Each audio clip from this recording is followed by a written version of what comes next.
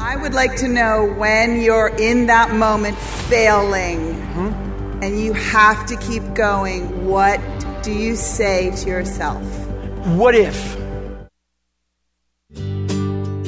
Hey, it's Tim Barrett from domineinglês.com.br e este é o mini podcast Inglês Todos os Dias, episódio número 531.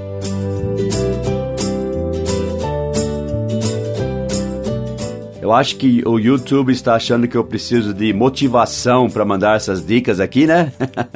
Porque de vez em quando aparece um palestrante motivacional e hoje apareceu para mim um vídeo do David Goggins. Ele é um corredor de maratonas, ciclistas, um ex-SEAL da Marinha dos Estados Unidos. E nesse vídeo uma mulher pergunta para ele como que ele se motiva quando ele está sentindo derrotado. E a resposta dele é que ele pergunta a si mesmo, e se eu conseguir fazer isso? E se eu superar isso? Então a pergunta que ele faz é, e se? E é interessante porque justamente esta semana nós estamos fazendo um episódio lá no nosso grupo de Patreon. Se você não faz parte ainda, nos visite lá, patreon.com/inglês todos os dias. Mas essa semana estamos fazendo um episódio com um diálogo daquele filme Procurando Dory. E no comecinho, a Dory, que sofre de perda de memória de curto prazo, ela se preocupa de um dia esquecer os pais dela. E ela faz justamente essa pergunta. Listen. What if I forget you? Would you ever forget me? What if I forget you? E se eu esquecer vocês? Então eu achei que hoje seria importante você aprender a dizer e se em inglês. E não é e se, então não traduza i, né? And, A-N-D, and, se, if, E-F. And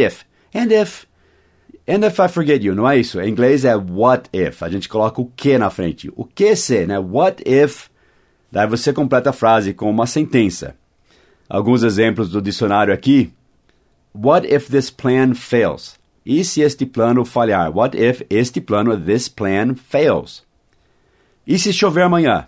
Chover é rain, é o verbo rain. Só que se eu chovo, I rain. Se você chove, you rain. Se ele chove, he rains. Lembra que um verbo na terceira pessoa singular tem o S. Então, ele chove. A gente não fala que ele chove, né? Mas só estou explicando aqui o verbo, tá? He rains com S. E se chover, tem que colocar o it na frente. Em vez de he, coloca it. E se it rains? Sempre tem que colocar o it na frente. Não pode falar só choveu. Tem que falar it rained, ok? Chove todo dia. It, coloca o it na frente. It rains every day. Então, e se chover amanhã? What if it rains? E se chove amanhã? A gente fala em inglês. A gente não fala se chover, a gente fala se chove. What if it rains tomorrow? What if the bus is late? E se o ônibus estiver atrasado? What if the bus is late? What if you don't pass your exams? E se você não passar seus exames?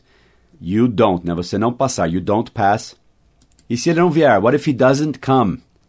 É só você colocar alguma frase aí depois.